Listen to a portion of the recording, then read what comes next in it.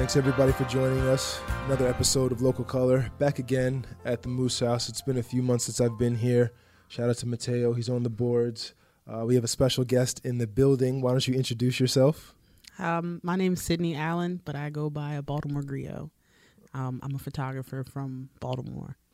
What made you choose the name of Baltimore Griot? Like, I'm familiar with the idea and the concept of griots, so tell me a little bit more about that. As I was starting being a photographer, taking it more seriously, I wanted to not go by my name, because my name already sounds pretty androgynous, but I was like, I want to have like a really cool name that people are going to remember.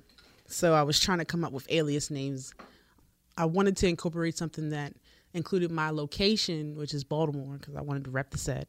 And I also wanted to have a word that was synonymous with what I was doing. So I came up, I was like a Baltimore something. And I have a list. I think I still have it somewhere. It's like a list of all these alias names. And then I came up with Griot, because I know this one group, Griot's Eye, or Griot's Eye, and I was like, yeah, Griot is a storyteller, and I want to also incorporate that extra black aesthetic to it. So, boom, Baltimore Griot. And how long have you been using that name for? Since I started, so it's for 3 years. Oh, okay, 3 years. All right. And you say that you're from Baltimore. Where in Baltimore? What was growing up there like? I moved around a lot growing up, a lot. So I've lived all over Baltimore, but as an adult, I've really made roots in West Baltimore.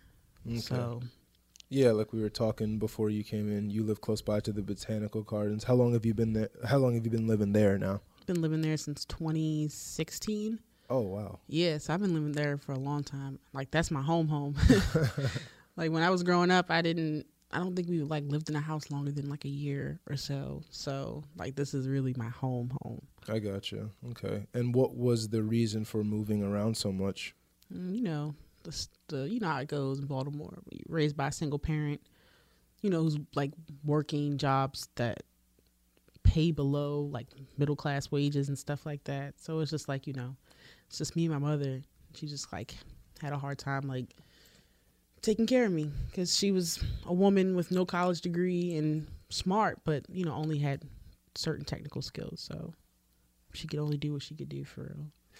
Do you think that seeing your mother working so hard and trying to provide, because do you have any siblings or no? Yeah, I'm an only child. Thank God for that. Watching your mother work so hard, do you think some of that work ethic rubbed off on you when you were in school and when you started photography? Yes. Also how she raised me to do my work. I was just telling my best friend this. I was like, when I was younger and I didn't do my homework, my mother made sure I stayed up all night long to finish my homework. And I would cry and complain and really try to get out of it. And she was like, no, you're going to do this homework. And so I think that really did translate to me being an adult, because I'll cry and moan about it, but I will get the work done. Yeah. I remember one time my friend had called me. It was in middle school. My friend called me. And, of course, my mom picked up the phone, and he was like, can Jason come outside and, skateboard and hang out? And she was just like, no, he's got homework to do. And I don't know why, but I would always, do work, or I'd do my homework, but then I just wouldn't hand it in. And my mom was just like, I don't get, what is going on in your head. And I'm like, I don't know either. I'm 12. You know what I mean? So I definitely feel your pain on that one. Let's talk a little bit more about school. When you were in school, do you remember any type of arts project that really resonated with you and allowed you to use your creative energy and show your early interest in photography? Yeah. So when I was in middle school, I think I've always been a creative person since I was younger. My mom had stories for days about me writing stories or me learning how to draw and stuff like that. But middle school was really where I was honing all my talents.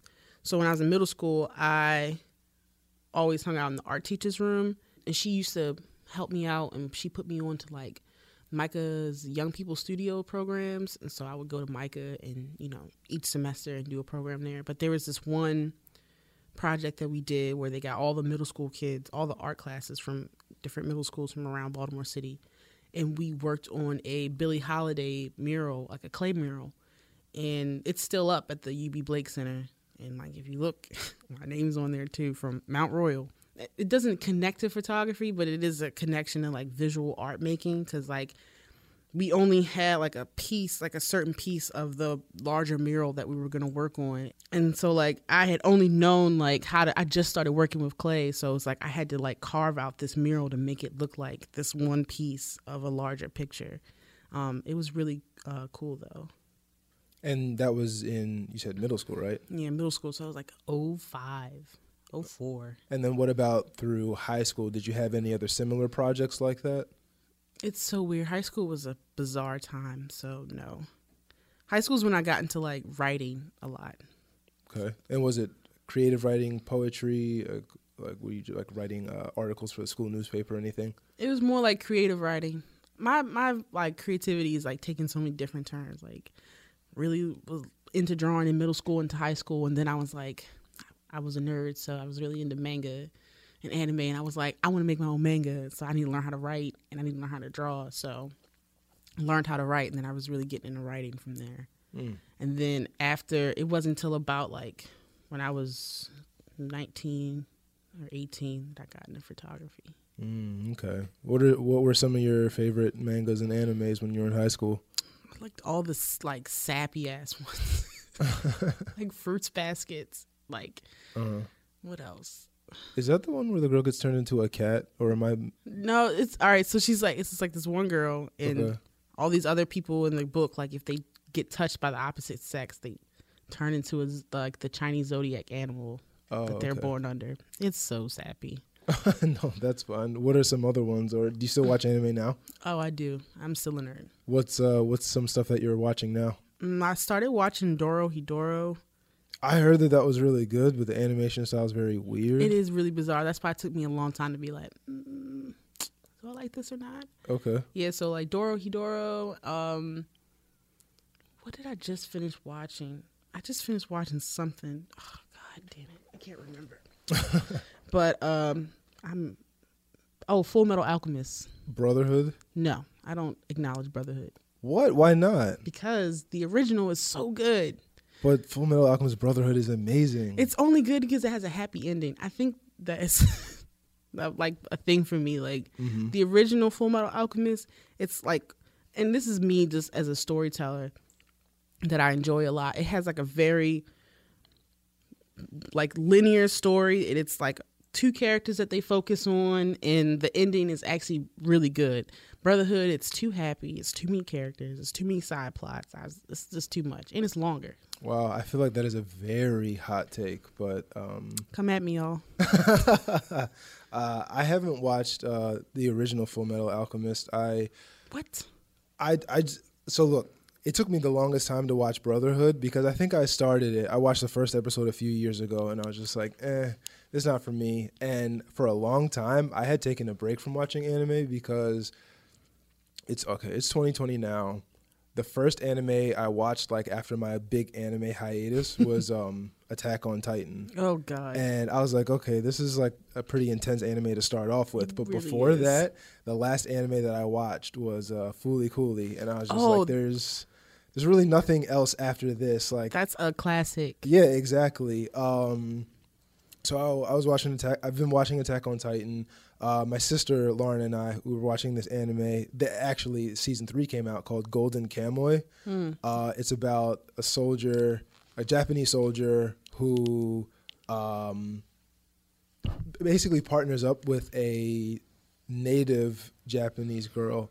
I don't know if native Japanese would be the right term, but the indigenous people of Japan are called the Ainu. And they go on a journey to find like a lost stash of Ainu gold, but there's like other people and influences who are all trying to get to the gold.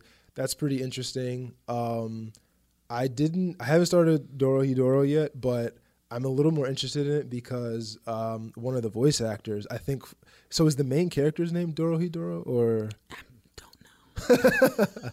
I don't think the main character's name is not Dorohedoro. It's Okay, but that's the lizard person. yeah, it's a kinda? lizard. It's bizarre, but it's like Mhm. interesting at the same time. And I'm just like that's the only reason why I keep watching. I'm like there is Yeah. something compelling me to watch this, but Okay. it is I want to check it out because it does look interesting. But then also I think one of the voice actors, he's a voice actor in JoJo's Bizarre Adventure, and I don't know if you've ever watched that. But no. I mean, I really want to because it looks pretty interesting. The whole like there was like this thing on TikTok for a second where all the people were doing JoJo poses and stuff. Like I thought it was pretty cool, so I kind of want to watch it a little bit. But it's pretty over the top. Like the first series, Phantom Blood, it's not bad. Like it definitely takes you a little bit to get into it, and then you can tell that the writer, because obviously like most anime starts off as manga.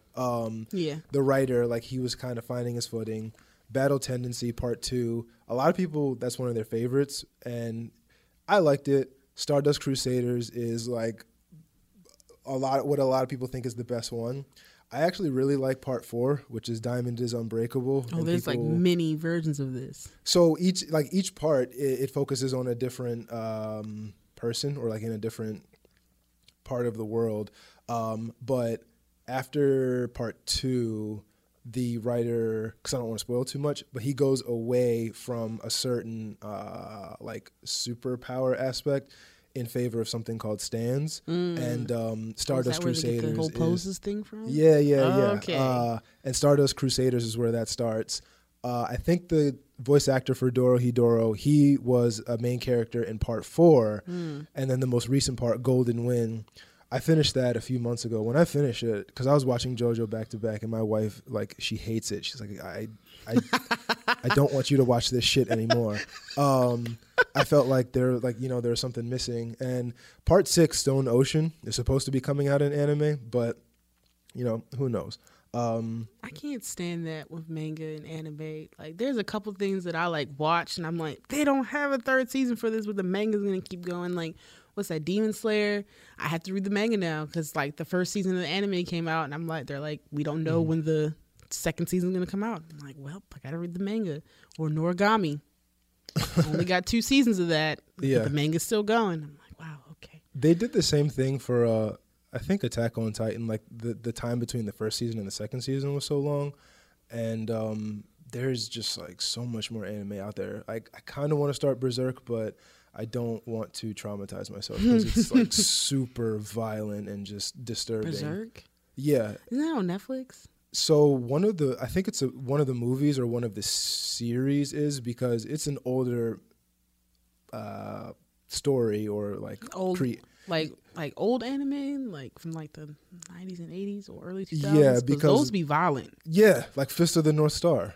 Oh my god, or fucking Ninja Scroll. Like, Yo, Ninja Scroll is wild. that was my first anime. Yeah. And I should not have been watching it. I was At going to say the same thing. I was watching it. I watched it when I was in like maybe middle school. Exactly. And I was like, this is cool, but like, what the fuck? What the fuck is going on? You know, shout out to my older cousin who really started that journey for me. I was like, what the That's always fuck? how it happens. Just some older person's like, yo, do you want to watch this shit? I know you're not supposed to like watch it. It's definitely not for your age group, but. And it was on VHS too. Like, that's how old it man. was. Like, yo. That's pretty legit. Yeah. And then after that, Toonami, shout out to Toonami, you feel me? The basics, Inuyasha, Wolf's Rain, Big O, Trigun. My sister and we watched a few episodes of Wolf's Rain, and we still have yet to find it anywhere else online where we can watch the rest of it. Yeah, you got to go on those like weird dark web anime sites because it's really hard to find. It's really old, but niggas slept on Wolf's Rain. Oh yeah, absolutely. We watched a trailer for it recently, and we were like, we clearly had no idea what this was about. No, as a child, you were like, whatever. This is really pretty though. Yeah, exactly. So we took a very giant detour, but I'm glad to hear that you're an anime fan. What did you do after high school? After high school, I tried to find my own path as an adult. So I didn't go to college off break because I just didn't have the grades for it because, high school was a bizarre time. So I didn't have a lot of like focus in support to be like, all right, you got to go to college. You know, my grades weren't there. So once I got out of high school, I was just like working. I moved out of my aunt's house, and I like went and lived with a friend. That was my first place. But I was 18 and I didn't know how to pay bills and anything else. So that was like messed up. And then the wildest shit happened to me. Got in a car accident. Well, I got hit by a car. I was in this Halo vest for like 3 months. And after I got out the Halo vest, I was like, all right, that was a sign from the universe. I got to like get out here and make something of myself. So I enrolled at Coppin. Went to Coppin for 2 years. Started out as a psych major, and I was really focused on Black mental health and like neuroscience. And then after like those 2 years, I like did like a program, an AmeriCorps program, and I worked at this school, and I had this like really wild experience. And this is also the time when I was like having like a race consciousness awareness about things. And so like I was witnessing all this like racist shit happening, and I was like, wow, this is crazy as shit. Like, people don't really give a fuck about Black people, especially Black youth, and it just messed me up. And so I was like, I don't want to do psychology no more. Like, I just want to go back to doing the thing that I like to do. So transferred to UB, and I majored in writing. And then that didn't go well because I wrote a story and my professor like didn't understand it. And I was like, oh, I'm not doing this with you, white person. So I became a literature major because I've heard the story or the theory that great writers are avid readers. So I was like, all right, I'll do literature because I could just read all the time. And it does help, though. And what were some of the things that you were reading? So, excuse me, I want to talk about that, but I also want to talk about when you had that awakening and that, I guess, realization that the world isn't what you thought it was. How old were you when that happened, and did it have an impact on any of your relationships or anything like that? I think it was it started with the death of Trayvon Martin, and then it really didn't hit me as hard until the death of Mike Brown. And my best friend at the time, she was doing journalism, and she had to go down to Ferguson to like document it and report on it. And I was just like, I remember watching the news when they said that they weren't going to do any indictment, and the crowd just like going out from the courtroom, and they just like starting to riot and stuff. And I was just like really concerned for her, but I know she was also safe at the same time, which is weird. Safe with the people, not so much with the police. And like, I just remember that, like 2014? Yeah, I think so. Yeah, 2014, because in 2015 was when the uprising happened in Baltimore. So like, it was just like nonstop from Trayvon Martin to Mike Brown to Freddie Gray. And like, that's when and I know that sounds really delayed because I was like 20, I don't know how old I was. I'm only 28 and I've already forgotten, simple math of my age. But I understand what you're saying, because I kind of had the same thing.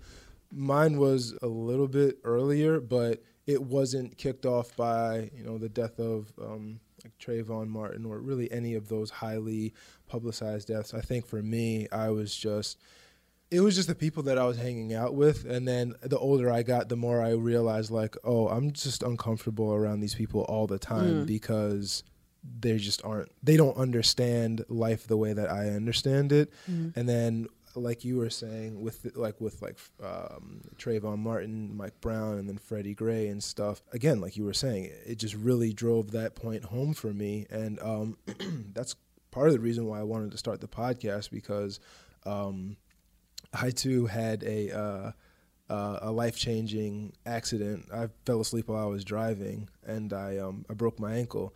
And while I was recovering, I just thought about like the media that we consume and like how it fits into the narrative of Baltimore. And there's only like 1, 2, maybe 3 different narratives of Baltimore if you're not from here. But, me living here my whole life, and most of my life, pretty much all of my life, like I was spent living in the county, but coming down to live in the city and then also just interacting in the city and stuff like that when I was younger, it's like there's just so much more that the city has to offer. Like it's such a dynamic and like cosmopolitan city, and historically there's a lot of stuff here Yes. as well. You know what I mean?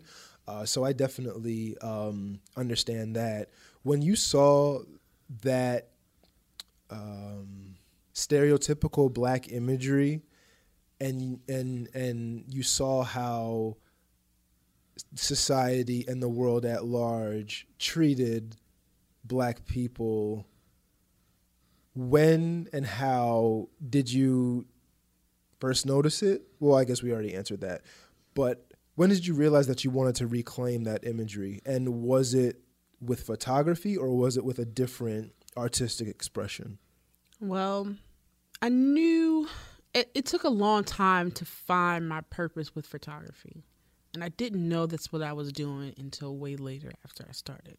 Because when I first started doing photography, I wasn't even like, oh, I'm a photographer. I just was like, I like to document moments with people. I like to take pictures of people and photograph them because I think it's important. I think photography is really important in memory, in like remembrance as well. Like I can look at a photo from 2011 and I'll be instantly transferred back to that time, and I can remember, who I was and how I felt in that moment. And I think that is really important with photography, or any art for real.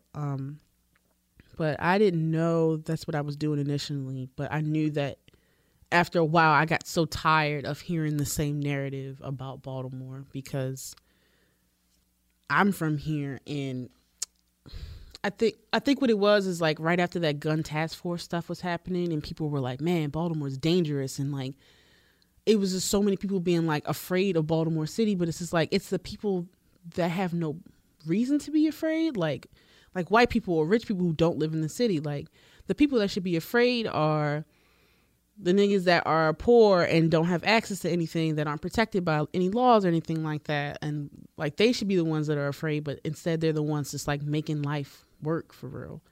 And so I just would get so frustrated by that. Like, yes, Baltimore is dangerous in that capacity, but there's so much more to it for real. And black people are very multifaceted, and nobody like can see that. And I understand that that is how racism works, is like it's a dehumanizing of black people, and like they don't see them as people. They just see them as a part of this like narrative that feeds into,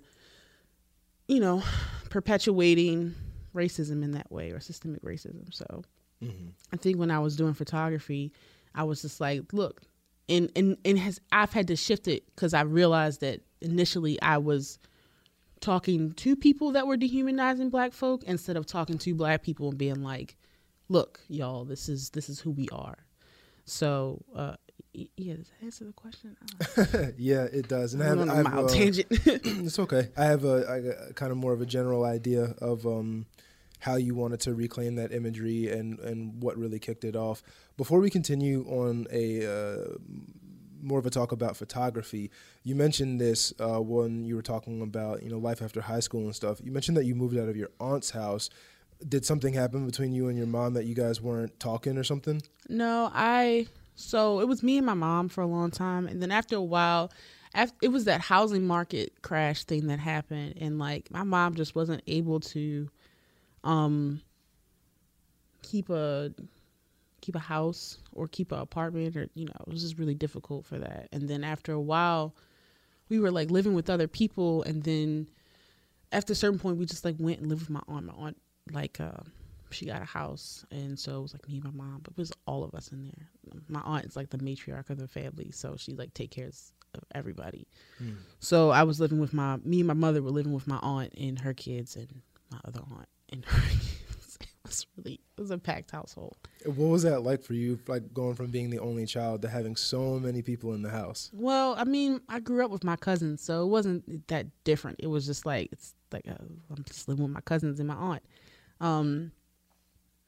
Yeah, but high school was living with my aunt, and like going through that transition in high school, middle school and high school was difficult, because that is where a lot of changes happen that I'm not going to get into because it's kind of personal and I don't want to out my mother. But I will say this, that my mother did try with what she knew, and the healing process in being an adult, in which I also explored through my art, is the ways in which I can accept that and, like, give myself the stuff that, I couldn't probably get as a kid, but that's okay. I understand. So I want to talk more about your photography now. I kind of have an idea of how you conceptualize and execute your projects, but could you tell that to me in your own words? How do you get an idea in your head, and then how does it come out as a series of photographs? So a part of this whole reclamation of Black imagery is it's like, what do I want to talk about when it comes to Black folk, right? And sometimes it's abstract concepts, and sometimes it's very direct things. So I think the first thing I did was like portraits. It's the best thing you can do as an artist is figure out what type of art you want to do. So photography is really broad. You got to pick a lane, pick it, try it, and see if you're good at it. When I first started, I was like, all right, what kind of photography do I want to do? I was just documenting. I was doing events, and then I was, and I realized after a while, I was like, oh, I should probably try a type of photography that, and just try that on for size. So I tried a couple different things, and I really liked portraiture. And because it's super intimate and you get real close to people, and, I just really like that. So I started with that, and then I just expanded, and you can do so much with portraiture for real. And now I'm moving into like environmental portraiture. So when I do portraits, originally I put them in a studio space with lighting. That way, you could just see the subject. You're just seeing them, nothing else. But like environmental portraits is more like I'm seeing the subject in addition to their environment that they're in. But aside from that, any other project that I have an idea for, like I recently wanted to do a project on Black people that wear gold fronts, not like trying to figure it out or anything, or like, why do we do it? Like, I know why we do it. We look good in it. But I want to document it. I want to photograph people in that. But any other project so far, it's been out of nostalgia, just out of pure love for the thing, for like Black people. Just like, oh, wow, I love that we do this thing. Let me go photograph it. Do you mainly shoot on digital or film? And what are some of the pros and cons of each format? I mostly shoot on digital. I just learned how to shoot film. Like, it's only been a year and a couple months. A friend of mine gave me a film camera. I remember being like, I want to shoot film. I want to learn to shoot film. And my friend was like, I got this film camera. You could just have it. I was like, what? Are you serious? So I got a film camera, and I've been learning how to teach. I've been teaching myself how to do film for a year, and it's been an interesting process, but I mostly shoot digital. There's not too many cons with digital because it's easy to manipulate, and I shoot manual, so like it's pretty easy to adjust how you want your image to look while you're shooting. That's a con. Digital is a lot of money. I mean, film's a lot of money, but digital's a lot of money. Like, it took me 3 years to get a full frame, and that was just by the grace of God, because unemployment. What is a full frame? What do you mean? So there is a full frame just means the sensor in the camera is bigger. It's not cropped, and those are a lot more expensive. Like, my camera was it's like $1,000. My first camera that I have, my Nikon D5300, that was like $400 on rebate. And then I got a little lens that was like also $100. So like that was cheap. But this full frame stuff is expensive. Like, the lens for it are expensive. Photography is an expensive hobby. Don't understand why I got into it, because it's incredibly expensive. Like, the equipment I'm always buying equipment. Like, I gotta find a way to like write this stuff off on my taxes, because I'm pretty sure I spent like over $2,000 or $3,000 on photography alone. It's ridiculous. That's a really strong con with digital. It just costs a lot of money. For digital, that's expensive. But what about, because film is like where you got to soak it in the stuff and then hang it up? So film is expensive in that capacity. buying the chemicals for it, or just like if you don't process the film yourself, which I don't because I don't know how to do it, because it's a science to it as well. And that's the next thing I want to learn how to do. But in the meantime, I go and drop my film off to Full Circle because they're the only place in Baltimore City that develops film. Like literally the only people in the city. That can be expensive, but I don't shoot. Like, there are photographers, there are people who shoot film, mostly people who shoot medium format, which is not 30, so it's like 35 millimeter medium format, and then it's large format. And medium format is those ones, like if you ever heard of Mamiya or Pentax or whatever, those are like... Is that a camera? Yeah, those are like cameras. Okay. And like, they're really pretty though. The images are really nice, but those people, they have like bags full of like film in like... That's how it can get expensive, because you're like, I have 100 rolls that I'm dropping off and I need you to process them, scan them, and then send them to me. I see. So it's just the labor of doing all of that. That's where like the real cost of it comes in. Yeah. Yeah. I see. But if you learn how to do it yourself, it's probably not that expensive. Don't give me the line. I haven't got to that part of my journey yet. Yeah. But then you also need the space to do it at, because I'm assuming that if they're processing film, like they have to have the right conditions. You just need like a dark room, and from what I've seen with some people don't even use dark rooms. They use like this, like a little. You could develop your own stuff without a dark room. Dark rooms are really old school. But you can, I forgot what it's called, but it's like this little canister, and you can just like drop the film in, but you should be careful with it, because if you expose it, then your film's ruined. Okay. So if you, if you expose it before you develop it, your film will be ruined, essentially. So that happens sometimes when you're like if you like pop the back of the film camera out before you roll the film all the way into your, re-roll it in, and you pop the film thing out, you'll expose the film. You're like, oh shit. I just ruined this. I just ruined it. I mean, you can probably save it if you close it fast enough, but yeah. What project has allowed you to work through a personal or creative barrier that you were experiencing? There is it's a project that I've been talking about for the past 2 years that I have not started because it is super personal, and it's also different than what I've done before as a photographer. So like that's giving me some it's a little bit of me and my own, because I can be a weird perfectionist, so I'm just like, ooh, I gotta have everything right before I do, when it's just like, you can just do it and it'll be fine. But because it's so personal to me and I want it to be really good, so yeah, this particular project, it's supposed to, I keep talking about it. Have I done it yet? No. But it's supposed to, I would like to photograph women with their mothers, or just women in general, and like have a discussion about the experiences they've had growing up with their moms and the relationships they have with their mothers, and just explore that and see what that is. Also, it's just like, for me, it's because it's also like a cathartic thing for me, also going back and understanding the relationship with my mother and how it's a lot. No. I'm still like fleshing out I know the core of it, but I'm still fleshing out the details of it and how I want to do it and how I want to take the pictures, and like, because this is like probably will be my first long-term project that I'll do. Yeah. I understand. I had a similar podcast project like that, where for a few weeks, I think 5 or 6 weeks in the summer of like 2017, so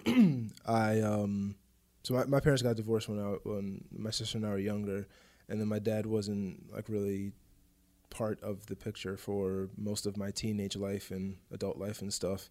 And in 2016, I think, or 17, I just called him every Sunday for like 6 weeks, and we just talked about him and his life and why my parents got divorced, and I made it into a podcast. And like, I still have one more episode to do, but I just haven't been able to bring myself to do it, because like you said, it's very personal, and while it is cathartic, it's just difficult because the older you get, the wiser and more, intelligent you become, and then you stop seeing your parents as your parents, and you see them as people. And then you realize, like, oh, they have so much stuff that they didn't work through, and it's just it's very difficult. But I think that idea for your project is great, because for me as a man, I have a certain relationship with my father. Like, my mom's relationship was great. Like, she was,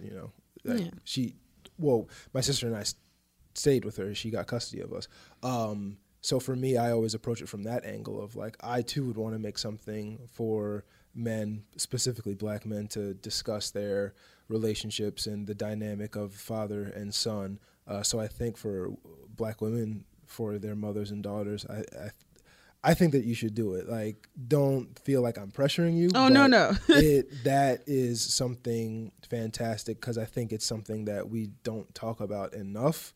And I think as like our generation gets older and realizes, generational trauma and mental health and all that stuff, we can't wait for the older generation to bring that out into the forefront, because they're like, I haven't talked about it for 30 years and it's worked for me. Just do it now. Yeah, exactly. No, I think our generation is really doing a good job of, like, coming up, like, dealing with that stuff. And, like, and I think it's really cool, because, like, I think art really is a means of, like, communicating some, like, deeper truths or some deeper emotions that we probably just can't grapple with. And so I think I would love to do the project, because it's like, I want to connect everybody with this experience, because I know it's a collective experience that I think we have. And I think it would be interesting also to talk about it, because as a black woman, and when you think about intergenerational trauma and stuff, like, just looking at your mother and your mother's mothers, and, like, how they've been loved and how they've grown up and how that translated to you and how you're working to, like, change that stuff. Like, I know we're all going through the same thing in some capacity. And, like, I would like for other people to know that, one, they're not alone. And two, what does this look like in everywhere else? And also, like, checking in, like, where are you in your journey for real? If you have started, or if you haven't started, or if you're interested, but it's a thing that all black women, and not just black women in general, I don't want to exclude, non-binary and trans folk. Like, it's a thing that all black people experience with their parents, of, like, especially our generation, of, like, we're trying to get to the root of the issue because we're trying to be better, but also we're still grappling with the effects of, your parenting. So it's a process for real. And I'm interested in exploring. I think that's the one thing I like doing with photography, is exploring the internal processes of human nature and interpersonal relationships via art. We're going to start wrapping up here. Got a few more questions. First, what's coming up next for you? What's coming up next for me is doing this project we just talked about. Like, getting that. Like, I think I've just been having fun as a photographer. Like, I was just talking to, again, my best friend, about the difficulties artists have as, like, trying to do art and get yourself out there, because, like, I would love to work with publications and stuff like that, but then also just doing art for yourself, because art making isn't for other people, it's for you. So, like, it's a weird balance. So I think I've been just trying to, like, have fun with doing art, but then also trying to reach out and, make a name for myself and leave an imprint or footprint in, like, other places, so I can get out there some more. But yeah, gotcha. That's what's next. doing this project for me, reaching out to people, but still maintaining having fun. I want to teach myself some new things too. So I think I really would like to learn how to develop my own film soon. So that's going to be something I'm going to work on. And yeah, that should be it. Okay. COVID's kind of ruined a lot of things, so pretty limited. Yeah, definitely. Where can people go if they want to contact you? Or if they want, do you sell any of your prints, photos? Okay. Speaking of next steps, that is something I have to do, is, like, I need to make prints. So I'm about to work on doing, like, a print sale thing where I need to go send out some prints made, so I can do, like, postcards first, and then work my way up to, like, bigger, larger prints that I could sell. But prints will be coming soon, y'all. But if people want to request a specific print that they want personally, we can talk it out. But until then, yeah. Okay. And then how can people get in touch with you if they do want a print or something like that? You can find me on social media, which also has my website linked in it. My social media is _a Baltimore Griot, GRIOT _. And the link to my website is also on there, baltimoregriot.com. And that's also my email address, baltimoregriot@gmail.com. And, slide in my DMs or email me, and I will respond. Awesome. Is there anything else you want to talk about that we haven't already gone over? I don't know. Everything always comes in hindsight, but I really appreciate you having me here. This is great. And we talked about this earlier about being validated, and I never thought that was a thing that you needed, but it does feel good sometimes. So thank you for this. Yeah, absolutely. Thank you for responding to me. I was sending out like a bunch of requests for interviews, and like one person was like, yeah, let's do it. And then like they just kind of ghosted me. And then another person I hit up like 3 times on 3 separate platforms, and they just never got back to me. So I was like, man, fuck this shit. I don't do this shit anymore. And then once I reached out to you and then the other guests that I'll be having later on, and you guys got back to me, I was just like, all right, I'm back. I'm back. Yeah, I hate when that happens. Like as a photographer, I'm like, hey, you want to be a model? And like, I'll be like, I give up. I get so discouraged so easily. So I'll be like, fuck this. But I think that's what you're saying about the thing of validation, is that it comes in many different forms, but for creative people, you just kind of have that constant battle, because really the biggest validation is when you're rich and famous and all of that stuff, but you're just trying to get up to that point. So I definitely feel you. And how is it being on your first podcast? Oh, this was great. Awesome. This was so fun. And you're right. It was just like having a conversation. Yeah. Awesome. Well, Sydney, a Baltimore Griot, I really do appreciate you sitting down with me. Thanks so much. Of course.